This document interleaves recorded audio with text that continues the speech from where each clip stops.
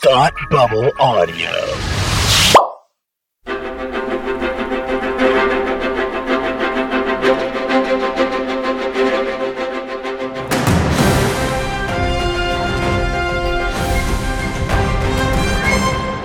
Hi, and welcome back to Supergirl TV Talk. This is the podcast where we talk to you about the CW's hit show, Supergirl. My name is Frank, and joining me, as he does every single week, is my underhanded, secretly planning the demise of the Super's friend, Tim. The Super's friend? Why would I be... why would I be... It's like attorneys general. Oh, okay. Why? Oh, great. Why would I be planning their demise if I was their friend? Here's the real question. That's the trick of the English language for you, Frank. That's true. As a note, actually, I've heard the term "the Supers" a lot in this episode. That's pretty new. We didn't get that tons previously. No, I think I first clocked it maybe last week, maybe the episode before. Maybe, but yeah, that seems to be a new term that they're throwing around in the way that they're using it, for sure. Yeah, it's like Team Flash, Team Arrow, whatever, but Team Supergirl doesn't sound as good. It doesn't roll off the tongue quite the same way, so now it's the Supers. The Supers. I like the Supers. I like it. That's good. It feels like the kind of thing that probably started in the writer's room, and then they decided to let it spill off into the show, right? Kind of like Team Flash or Team Arrow. That's right. Actually, that's a great point, Frank. Frank, do we have anything in the mailbag / do you need me to take it off the shelf? I do need you to take it off the shelf and open it up. Otherwise, I don't know what's in there. Okay, great. Whoop. Oh, Frank. It's a little empty, Frank. It's a little light, isn't it? It's a little light. I think that my muscles are starting to atrophy from how light this mailbag is. I'm pretty sure that people should help me build up my arms and my core and my shoulder muscles. Yeah, many people don't, during this time of quarantine. You're right. Many people don't realize that this is the only exercise Tim gets all week, is taking this bag off of the shelf. You should, during the 4 weeks that we were on, or whatever number of weeks we were on hiatus, you should have seen this poor guy. His arms were like spaghetti. I didn't move. I just washed my back with a rag on a stick. And honestly, it was a struggle to get him to do that, folks. Like, he didn't even. It's true. Yeah. So it's true. All I'm saying that's is also not true. I just feel like I need to say that's not true. I actually go for a walk every day. Like I just probably we're just setting the record straight because well, Frank, this is we're two white guys like who do a podcast about a superhero. So I feel like we should note that stereotypes are stereotypes, and stereotypes are stereotypes for a reason, Frank. And I would like to know that I do not actually, stay still. Yes. Yes. You don't. Okay. You don't neglect showering or exercise. Oh gosh, no. Yeah, absolutely not. Yeah. All right, fair. All right. So now that we've set the record straight, now that that's out there, now that that's good, that's great. Now that everyone knows about your personal hygiene habits, it's good. It's good. And his wife agrees. Yeah. So I want to take you through this email from Daryl, which he sent to us at mail@supergirltvtalk.com. And you can do the same. Next week is the finale, so we want to get your thoughts heading into the finale for sure, on where everything has gone so far this season, and maybe where season 6 might take us. But Daryl wrote to us, and Daryl compared last week's episode, Deus Lex Machina. He compared it to the House of L from season 4, where it showed that Lex was manipulating things behind the scenes the whole time. So he drew comparisons there. I like he brings up the idea of Kara and Lena being pulled apart, and how clearly they had intended, we're cutting our season short. We're only going to have 19 episodes as opposed to the usual 22 or so. And those 3 episodes that we're not getting, it seems like maybe some of this Kara and Lena stuff would have been resolved more over the course of those 3 episodes. And he really pulls out the Jeremiah stuff, and how we sort of, as much as we were joking about how they continued to mention Jeremiah getting killed off, it does seem like Alex. We didn't see anything about Alex finding out about Eve having killed Jeremiah. We didn't really get resolution on that, and obviously there's still another episode to go. But Daryl makes a good point that maybe those last 3 episodes would have been where we explored that a bit more, saw the emotional implications to Kara and to Alex about what happened to Jeremiah. But maybe we just won't get that, or maybe that'll get pushed off to the beginning of season 6, depending on whether or not Eve is still relevant. It's an interesting point. It's an interesting point. Like, those last 3 episodes are probably having some story implications, and they're having to sort of change course a little bit. You know, all of those are good points. Some of them we see the resolve from this week. You know, like some of the Kara and Lena stuff we do. Maybe it won't be like picture perfect by the end of next episode because of the pandemic. You know, and things getting cut off. Right, but. Because this season we were only supposed to get 20 episodes of Supergirl to begin with, we're actually only missing 1 full episode of the show. So we're actually seeing a pretty good resolve or we should be seeing a pretty good resolve, or at least a pretty good cliffhanger for the majority of season 5. That's a good point. Yeah, like we were only going to get 20 to start with, so 19 is actually a pretty decent percentage, right, of the episodes that we're getting to see. And we had read back when the lockdowns all began, we had read that they were maybe already beginning to shoot episode 20. So you know, it remains to be seen next week if maybe they'll take footage from 19 and 20 and create sort of a new ending to episode 19 that gives us that cliffhanger or some kind of resolution.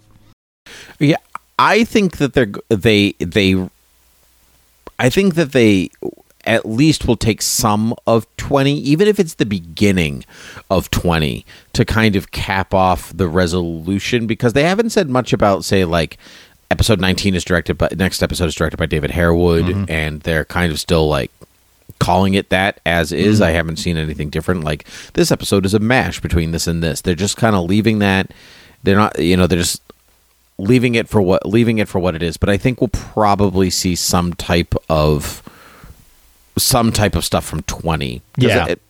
We've been told they were able to resolve it in a way that it's resolving differently than it was supposed to.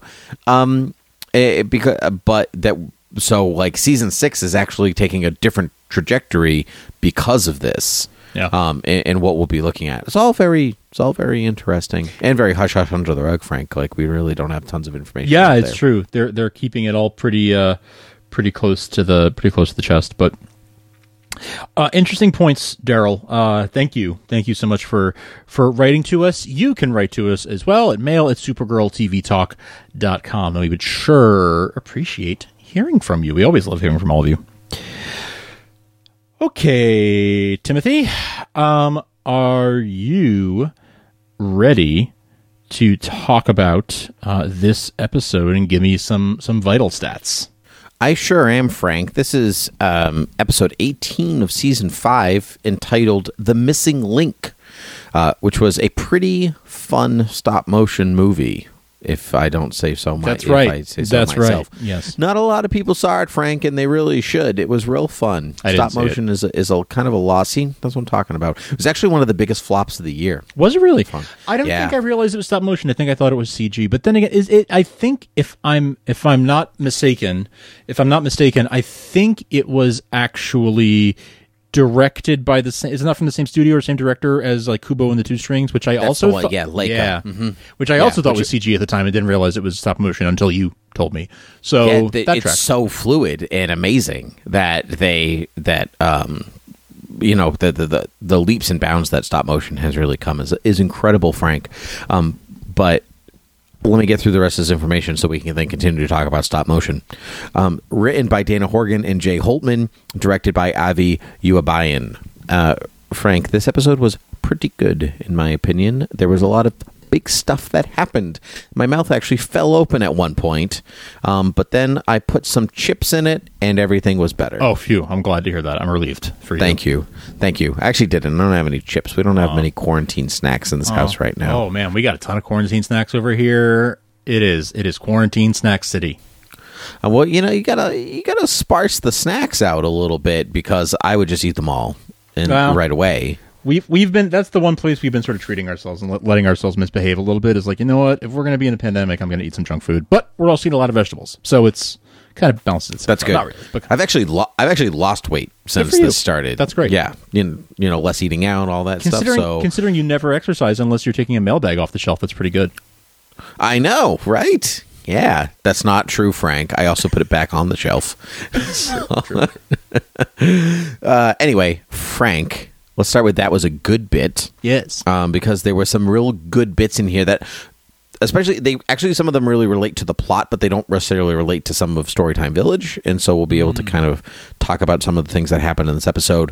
One, I loved the line, Mr. Smith goes to Washington. Yes. Or as with the play on Mr. Smith goes to Leviathan. Yes. Really enjoyed that. Lex Luthor was on top of his pun game in this episode. It was good. That was a good one. I like that a lot. That was a good bit. Similarly, not that similarly, but I always love dorky Kara. I love whenever she does something dorky, and I love when she got excited about feeling like Eliza Doolittle with the rain in Spain, and then realized she was being a dork and was like, say it's mainly in the plane. Yep, I enjoyed that too. Sometimes her dorkiness feels authentic. Yeah. If that makes sense, like authentic to Melissa and not necessarily authentic to Kara. And this was one of those times that it felt completely authentic to Melissa. Yeah, Yes. that was excellent. Yes, loved it. I liked that. Well, I actually thought this was a good bit, but then Jean ended up being in the episode a lot. But they were like, "Oh, Magan is basically stepping up for Jean," and I was like, "Oh, that's great," because David Harewood's busy being a director for next week's episode, so that was such a great idea to have Magan step up and do that. But then he was in a bunch of the episodes, so I don't know. I don't know what that was about, but it would have been cool, Frank. That section would have been a good bit. Would have been a good bit. Yes. Yeah.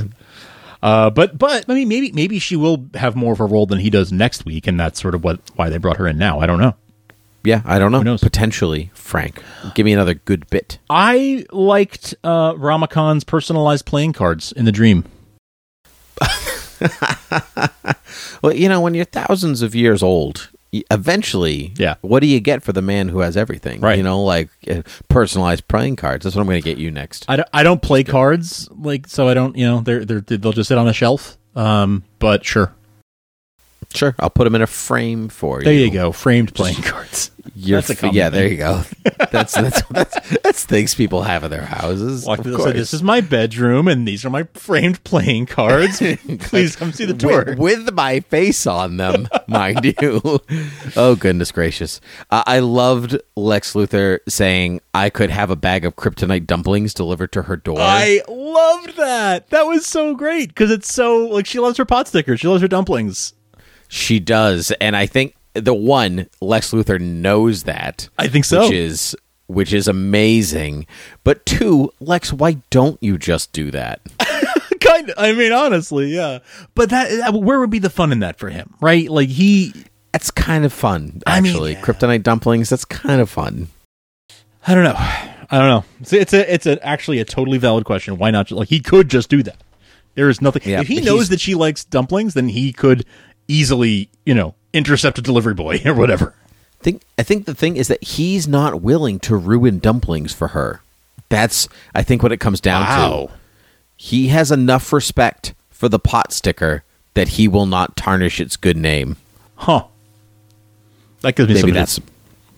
It kind of reminds me of Austin Powers, where Dr. Evil's like, "I will go back in time and steal his mojo." And Scott's like, "Why don't you just go back? If you have a time machine, why don't you just go back in time and shoot him when he's on the toilet? Why? Why do you have to? Why to do this?" But this is kind of like, Lex, why do you have to make Ramakan go to the DEO to do all this stuff? Why don't you just send her some kryptonite dumplings? That's genius. That also kind of felt like a writer's room thing, that they were like, "This is how we'd end the show if it ended tomorrow."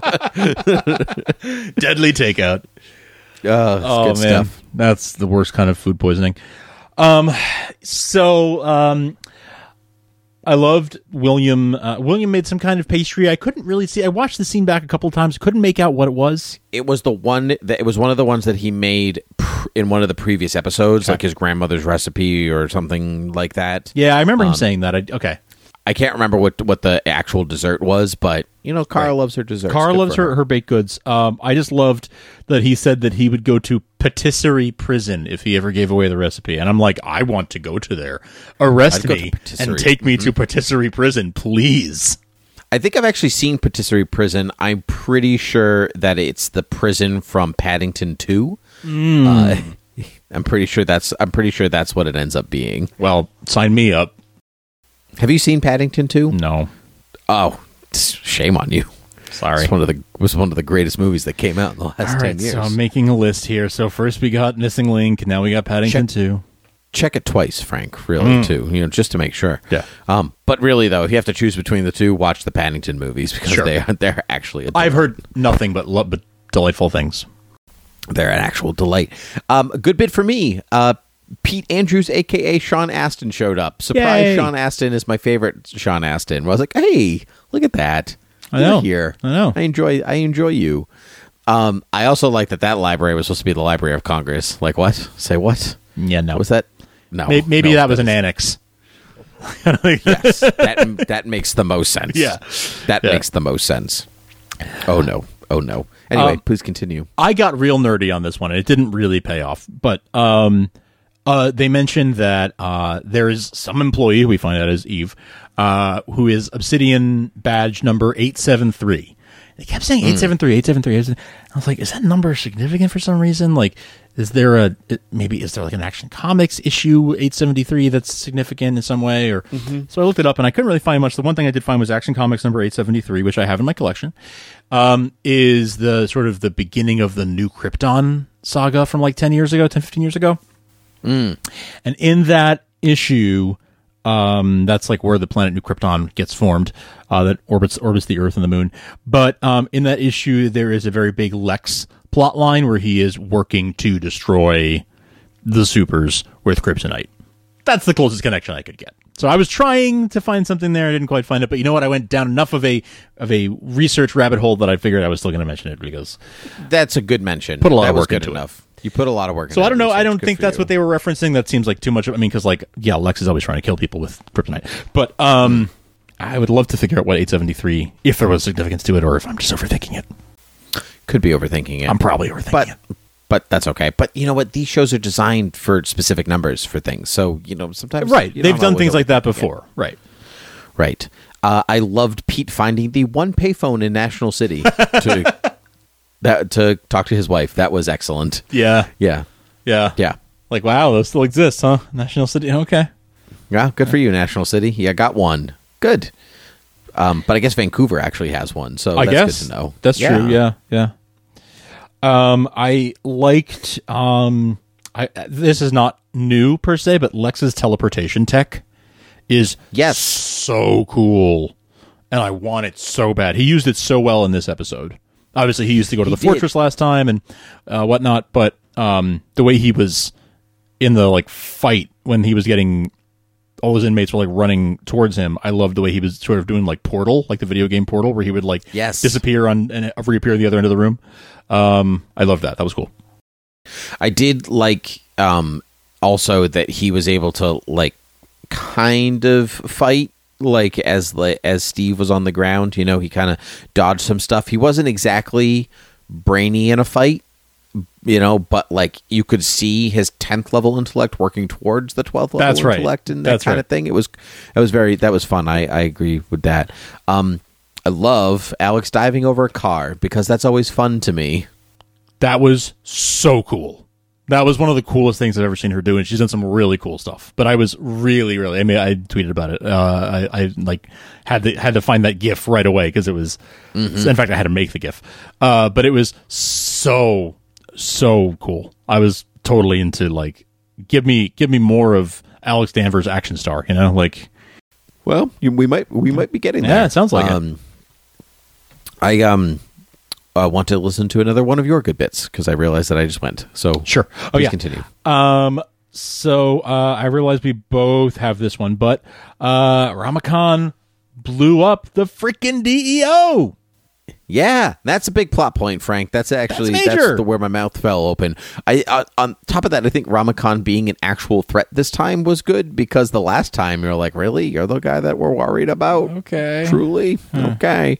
But he was. I mean, like, he literally brought down the DEO. Which, from the direction they're going, as a series, makes complete sense, because everybody has been abandoning the DEO.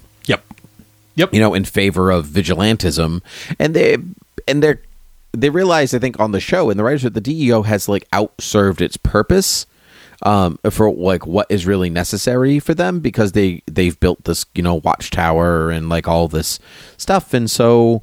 But I really wasn't expecting it to go away that. That was pretty crazy. And I was like, oh no, one floor is destroyed. The next shot, the whole building comes down. Just imploded on itself. Okay, they're serious. Oh my, yeah. They are committing to this. All right. Yeah, I had this similar reaction where I was like, wow, they're destroying the war room. That's oh no, there it goes. Okay, there goes the whole thing. Yeah, I was not expecting that, but that was really cool. That was really cool. And yeah, it does. They have been building to it, seemingly all season in retrospect, as everyone sort of one by one gets pulled away from the DEO.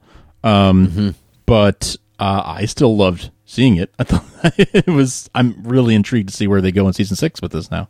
Right? Yeah, it's 5 years of the DEO, 4 in that location. Yeah. So it's a big deal. Yeah, it is. To ditch that place. It was a big set, too. A really big set. If you notice the difference between the DEO and the Watchtower, there's a big old difference between what sets they're working with. Yeah. I also felt like during the inmate fight, there were certain shots that looked like they might have been that same set redressed. Like the DEO set redressed. There's that that staircase that goes up towards the window that Supergirl always flies out of. I noticed a staircase that looked a lot like that one. Could have been coincidence, could have been the same one redressed, but it could be, though. That staircase, I think, makes an appearance in a lot of television shows in CW. Pretty sure that's the same staircase that they used for the Asylum in Smallville and Arkham Asylum in last year's crossover, and it's I think it's the same building. It appears a bunch of times. Interesting. Okay, but I'm not positive about that. You could be right, but there's something about the double winged stairs and the landing and then coming down. I think it's the same building. Interesting. Yeah, I mean, wouldn't surprise me. They definitely are very economical about their use of locations, so it wouldn't be a surprise. Yeah. Yeah, I'm not positive. But anyway, yeah, bye-bye DEO. Bye-bye. That was crazy. Goodbye. There was some green screens in the back of the collapsed DEO, though. Did you notice? I did notice that, and I was a little surprised that it was there. I was like, I guess it's intentional, but wow, okay. That's a choice. Yeah, that's choice. Yep, they did it.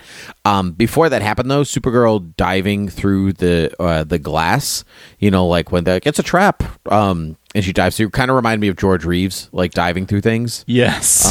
Yeah. Classic. Yeah, just classic and we're jumping through a wall. We're jumping through it. That's kind of what it reminded me of. It was good stuff. That's true. You don't see a lot of the super cousins busting through walls these days. It's not really a gag that we go for anymore. But in the 50s, that was here he comes, bursting right through the wall, making a hole in the wall.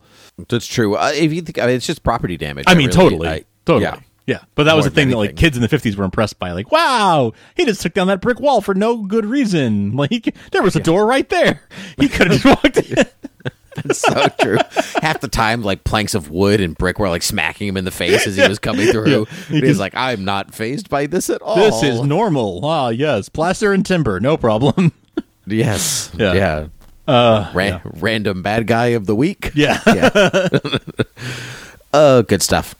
And finally, the romance between Jean and Magan is nice. It kind of feels like a full centric, completion of Jean's story. Because she even says to him, this doesn't really fit anywhere in the themes, but she says last time I saw you, you were struggling with your identity as as Martian Manhunter, as John Jones, all this different stuff, and here you are fully accepting of both, and you're wearing your Martian gear but your human face, and this is really nice. Yep. But I mean, he's been wearing that face for a long time now. That's so of course I think to him it feels like him. Right. Which is cool. Right. Yeah, I mean, it's his identity now. I had a similar thought around their romance. Have we ever seen those two, Martian Manhunter and Miss Martian, romantically involved before? No, it's usually his niece. That's what I thought. Or they call Pretend, each other uncle yeah. and niece, even though they're not really that. Depends on the version that you look at. But I've never seen them roughly the same age and romantically linked before. That's what I thought. So that seems significant and interesting. Like a first. That's a huge diversion from the source material, but I like it. And the other thing, on a similar note, was have we ever seen green and white Martians romantically involved before?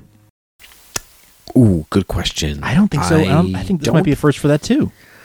Yeah, I don't think so, but I think you are correct. At least sometimes I forget that she's a white Martian because even when she's in her Miss Martian mode, she's uses the green look. Yeah. At least in TV and film, I think it's a first. Can't say for sure in comics because who knows? 80 years of DC continuity. Mm-hmm. There might have been something that happened, but at least in TV and film, I'm pretty sure that's a first that we've never seen a white and green Martian getting together before. So that was interesting to me from a comic book nerd perspective. Yeah, I agree with you. It's fascinating, Frank. Yeah. Fascinating. I've got good bits. I've got just a couple more. Go for it. I'll go through real quick. I'm out. No, take your time, Frank. Take your time. I loved when Lex does his monologue where he reveals his true plan to Lena. And I won't get too much into this, but what I loved about it from a good bits perspective was that it was very Darth Vader, join me and together we can rule the galaxy as brother and sister. Definitely reminded me of that. He made a point of accentuating. He says it's my way is the only way. And I'm like, my way is your theme song. So I feel like that's a choice. That was a choice. Yeah. Mm-hmm. I like that. Was a good one too. Yep. Yeah. And then finally, this was a cool little sort of flipping of the script. The trope in a lot of film and TV is you've got a man following a woman down a dark alley, and it ends poorly for the woman, right? He's got her surrounded or whatever. But instead, we see William chasing Eve down a dark alley. She looks all scared but really it's a trap, and she leads him into a trap, and he ends up with a bag on his head instead of the other way around. So that was a cool reversal of a film trope. That's a very good point, Frank. I wrote that in when we get to Storytime Village, I wrote that in The Integrity of Journalism. But basically, I wrote that William is just bad at tailing people. Yeah. He looks shifty when he's following after her. He's like, I'm being sneaky because I'm William and a journalist. He thinks he's being sneaky, but she's he's literally walking into her trap. That is correct. Right. And it's pretty great. Right. Yeah. Maybe because we like Eve more than we like William. That may be true. Not that we dislike. I don't really dislike William at all, but he feels like a character that is there for the plot and not a character that is there to be a part of the show. Yeah, and I'm not sure where I fall on the romantic plot. Now Kara is clearly interested in him, but when he was interested in her, she said no, and now he's into. I'm just sort of where is this aimless, or is there a place that is there a destination in mind for this? Maybe there was the idea is the setup that it was supposed to be a Lois and Clark kind of thing. And I'd be down for that. I would be down for that. Yeah. But the thing is I think you can put Lois in front of a bunch of supers and she stands on her own and everyone's like, hey Lois, hey Lois, hey Lois. If William goes there, he ends up with a black bag on his head. Yeah. Exactly. Yeah.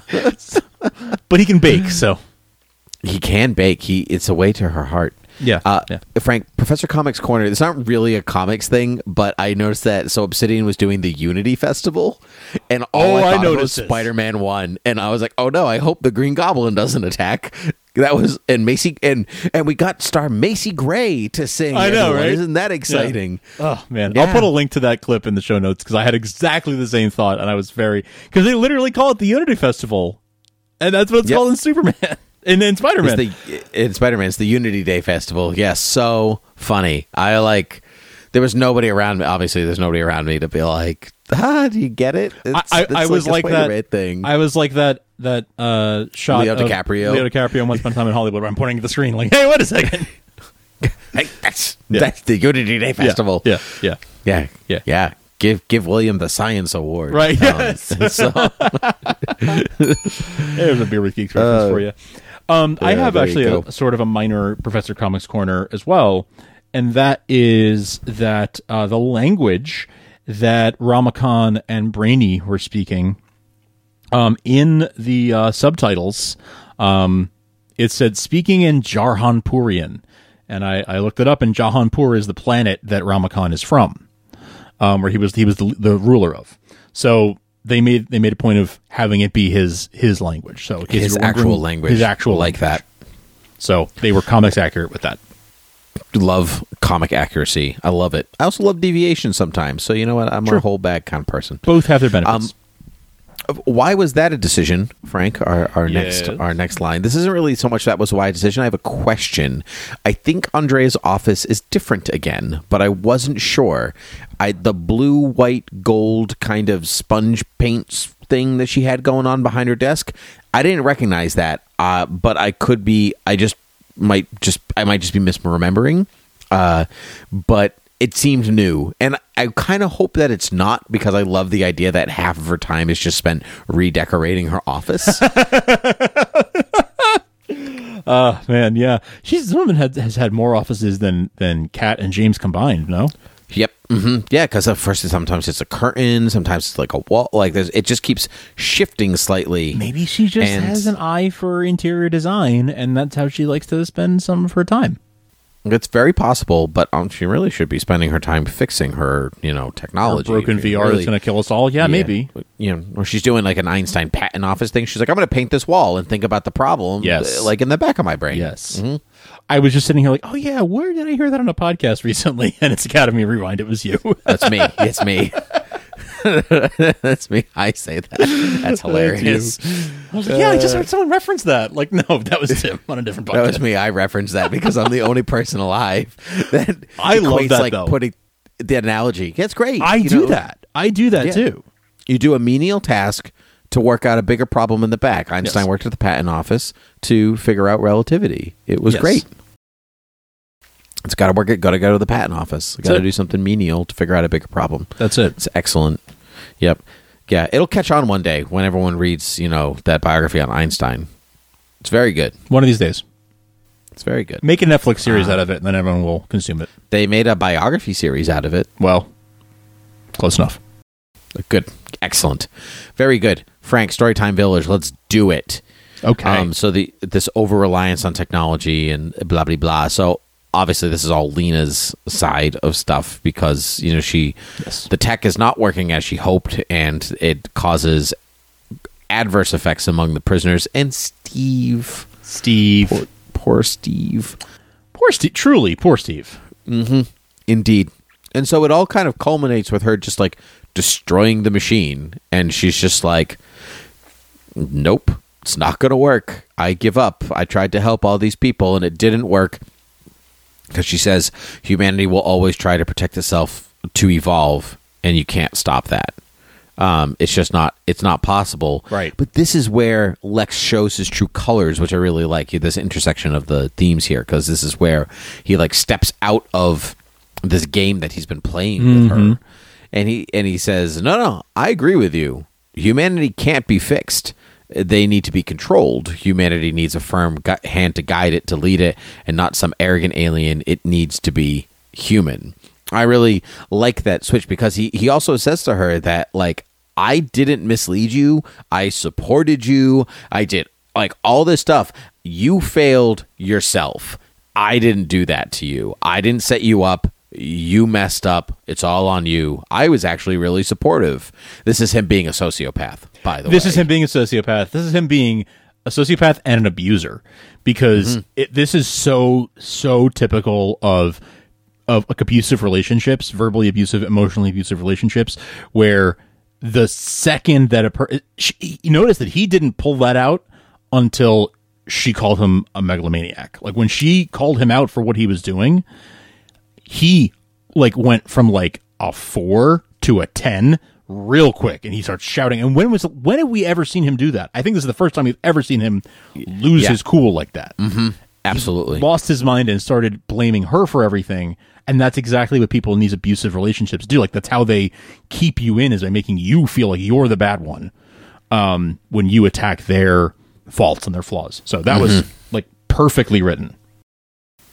Yeah, I think so too, and I think really well delivered by. The both of them. Fantastic. Like the two of them play off each other so well. Shouting without being silly, like being taken seriously when you go from a 4 to a 10, is very difficult. Yes, because you have to believe that his anger, his like rage, is a credible threat, and so I think in some ways it's easier to simmer and like be quiet and be deadly, but to shout, because sometimes people get like, when somebody shouts, like sometimes your reaction is to giggle because you're like, oh, I'm in trouble. This is SETI Alpha 5. Right, exactly. And so I think they played off each other really, really well. And so, she goes on to say that like, you're a monster, but that doesn't mean I have to be one too.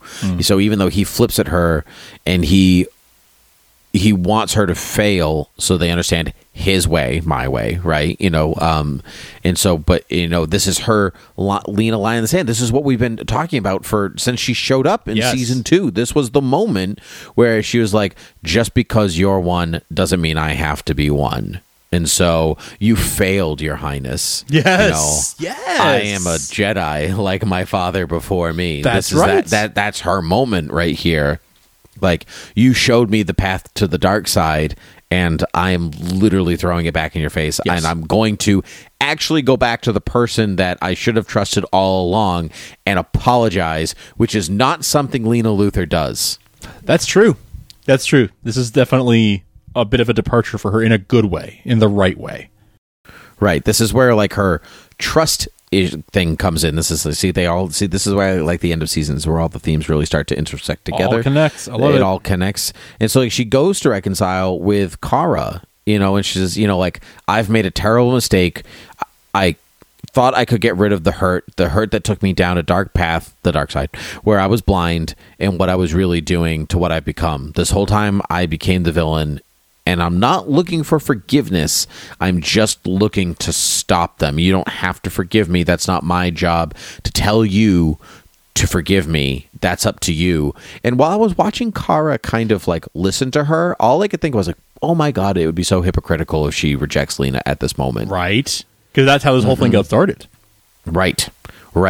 And so that was a big deal. Even though she's not warm about it, for her to take the chair, sit down. This is not, oh, we're best friends again. It's we're going to work on this because that's what friends do. That's what people who love each other do. We like pick each other up, even if that's hard. And I thought that all of it was played out very well. Agreed.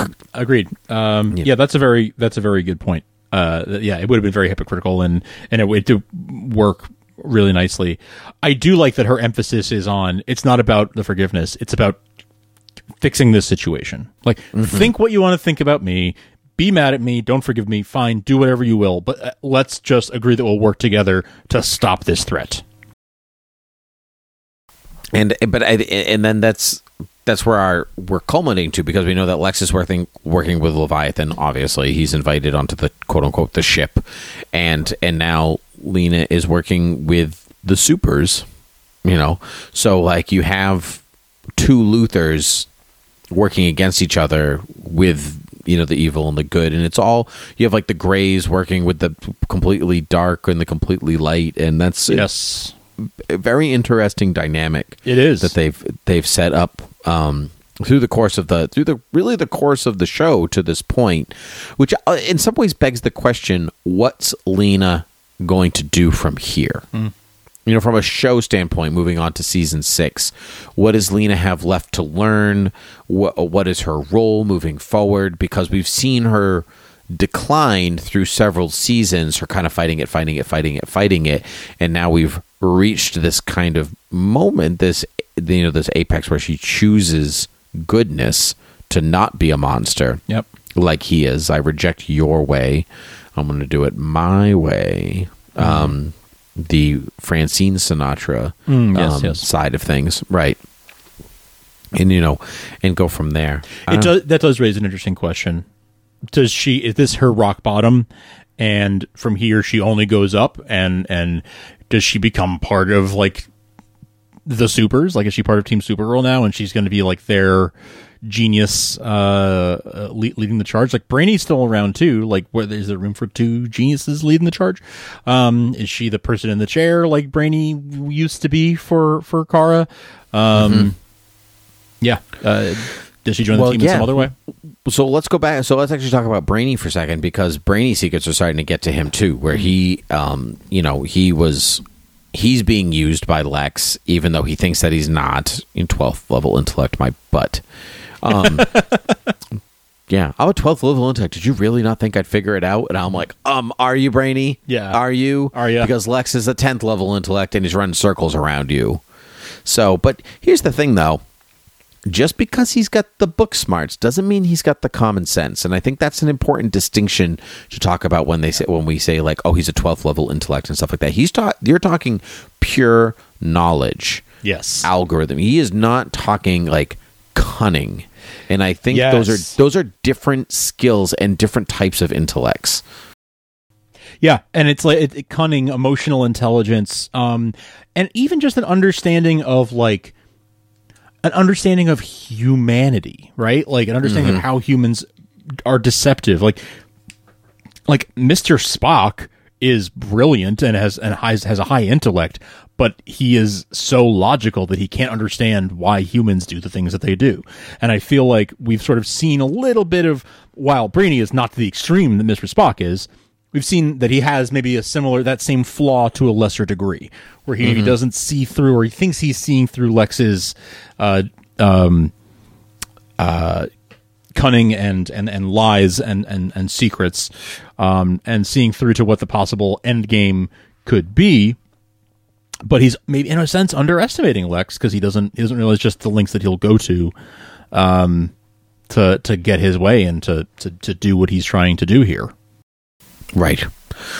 And even after the collapse of the DEO, Brainy still can't pick a side, because part of that, like the lack of emotional intelligence there, where he's thinking about the algorithm and only the algorithm, but he actually needs the supers to teach him something about loyalty, family, love, like those things that pure intellect can't help you with. The Mr. Spock problem. Yes.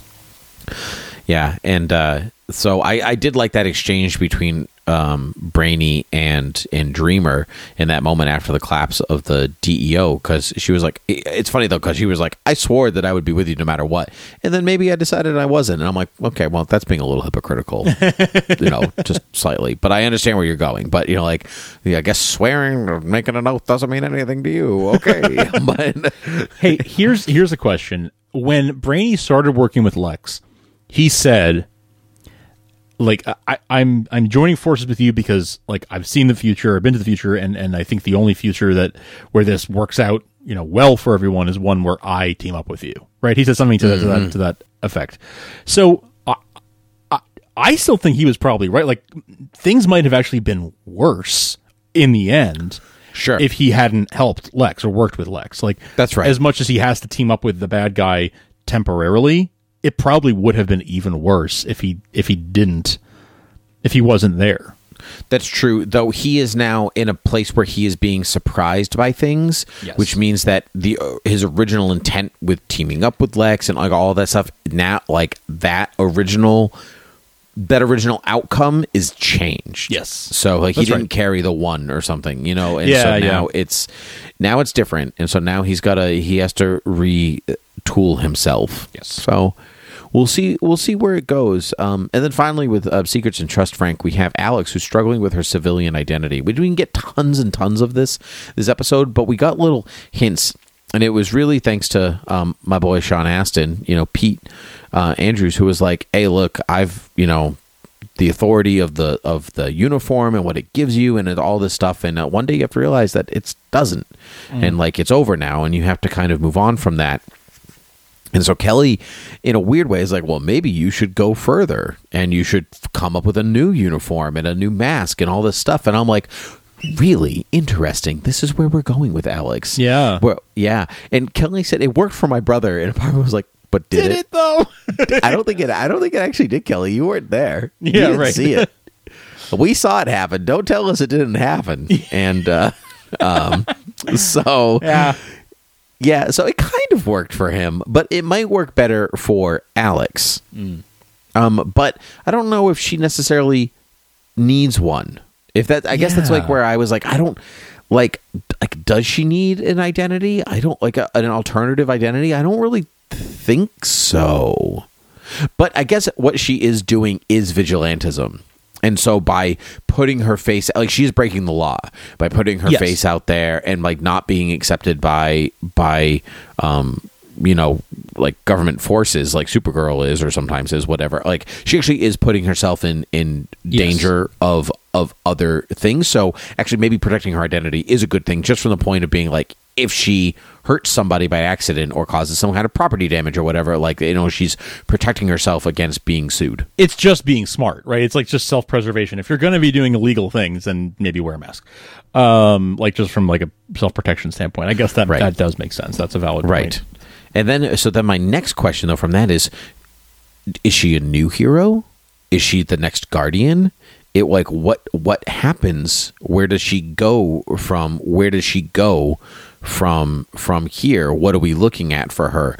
Like, what DC character are they going to kind of, because they took the garb of the Guardian and gave it to James. Yes. Do we get, I don't know, is Huntress and give it to Alex, or is it a new Guardian? Is she a different Harbinger? Like, what are the Sure. Does she become the Question? What are the... Are we going to take another comic identity and give it to her, like we did with the Guardian? Is she just going to be the Guardian 2.0? Yeah, I don't know. That's an excellent question.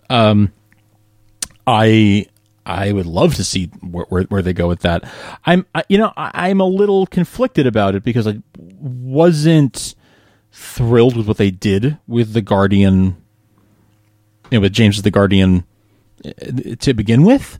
So will they? Right. I hope they'll do what I would consider a better job with Alex and give her sort of more to do as a secret identity.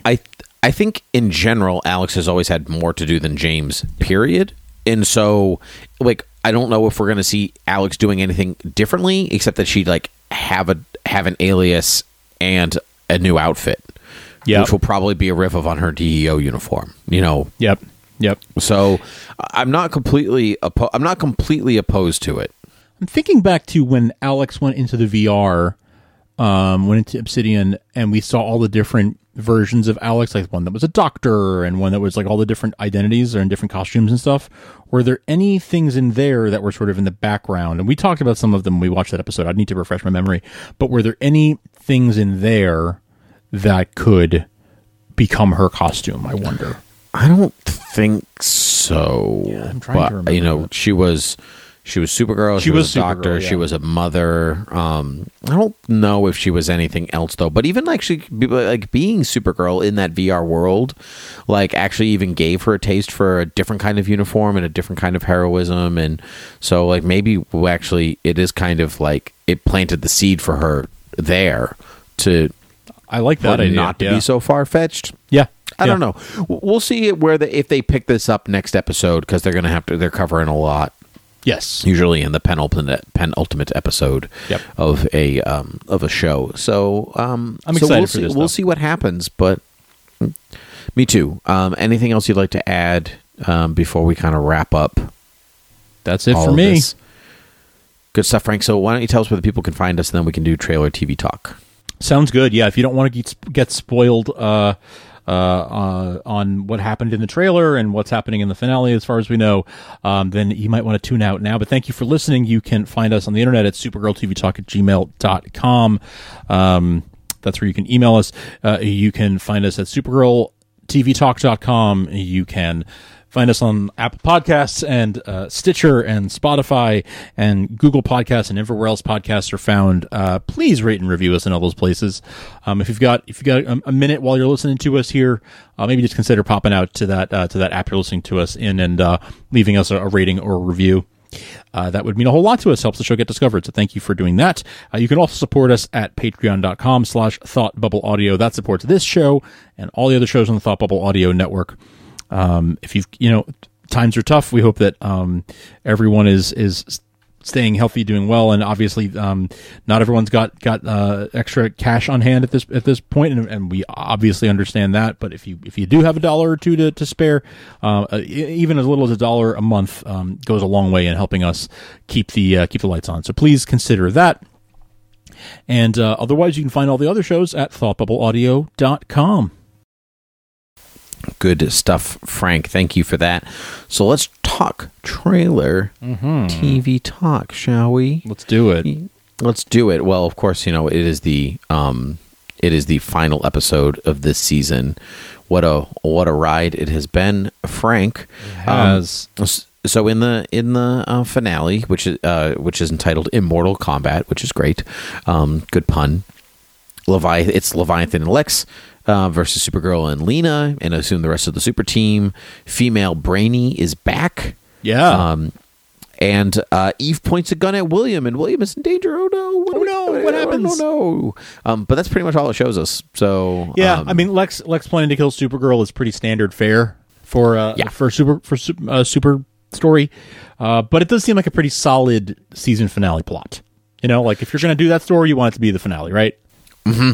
Yeah, I'm really looking forward to this episode, mostly because I want to know how it ends, and not just as a resolution to the season, but because of what's happened. Yes, what happened in the real world? How are they going to? In the real world, I want to know how this ends. It's so interesting. Same. So yeah, we'll see what happens. But Frank, what a good time it has been chatting with you, as it always is. Yes, sir. And I look forward to our next chat next week.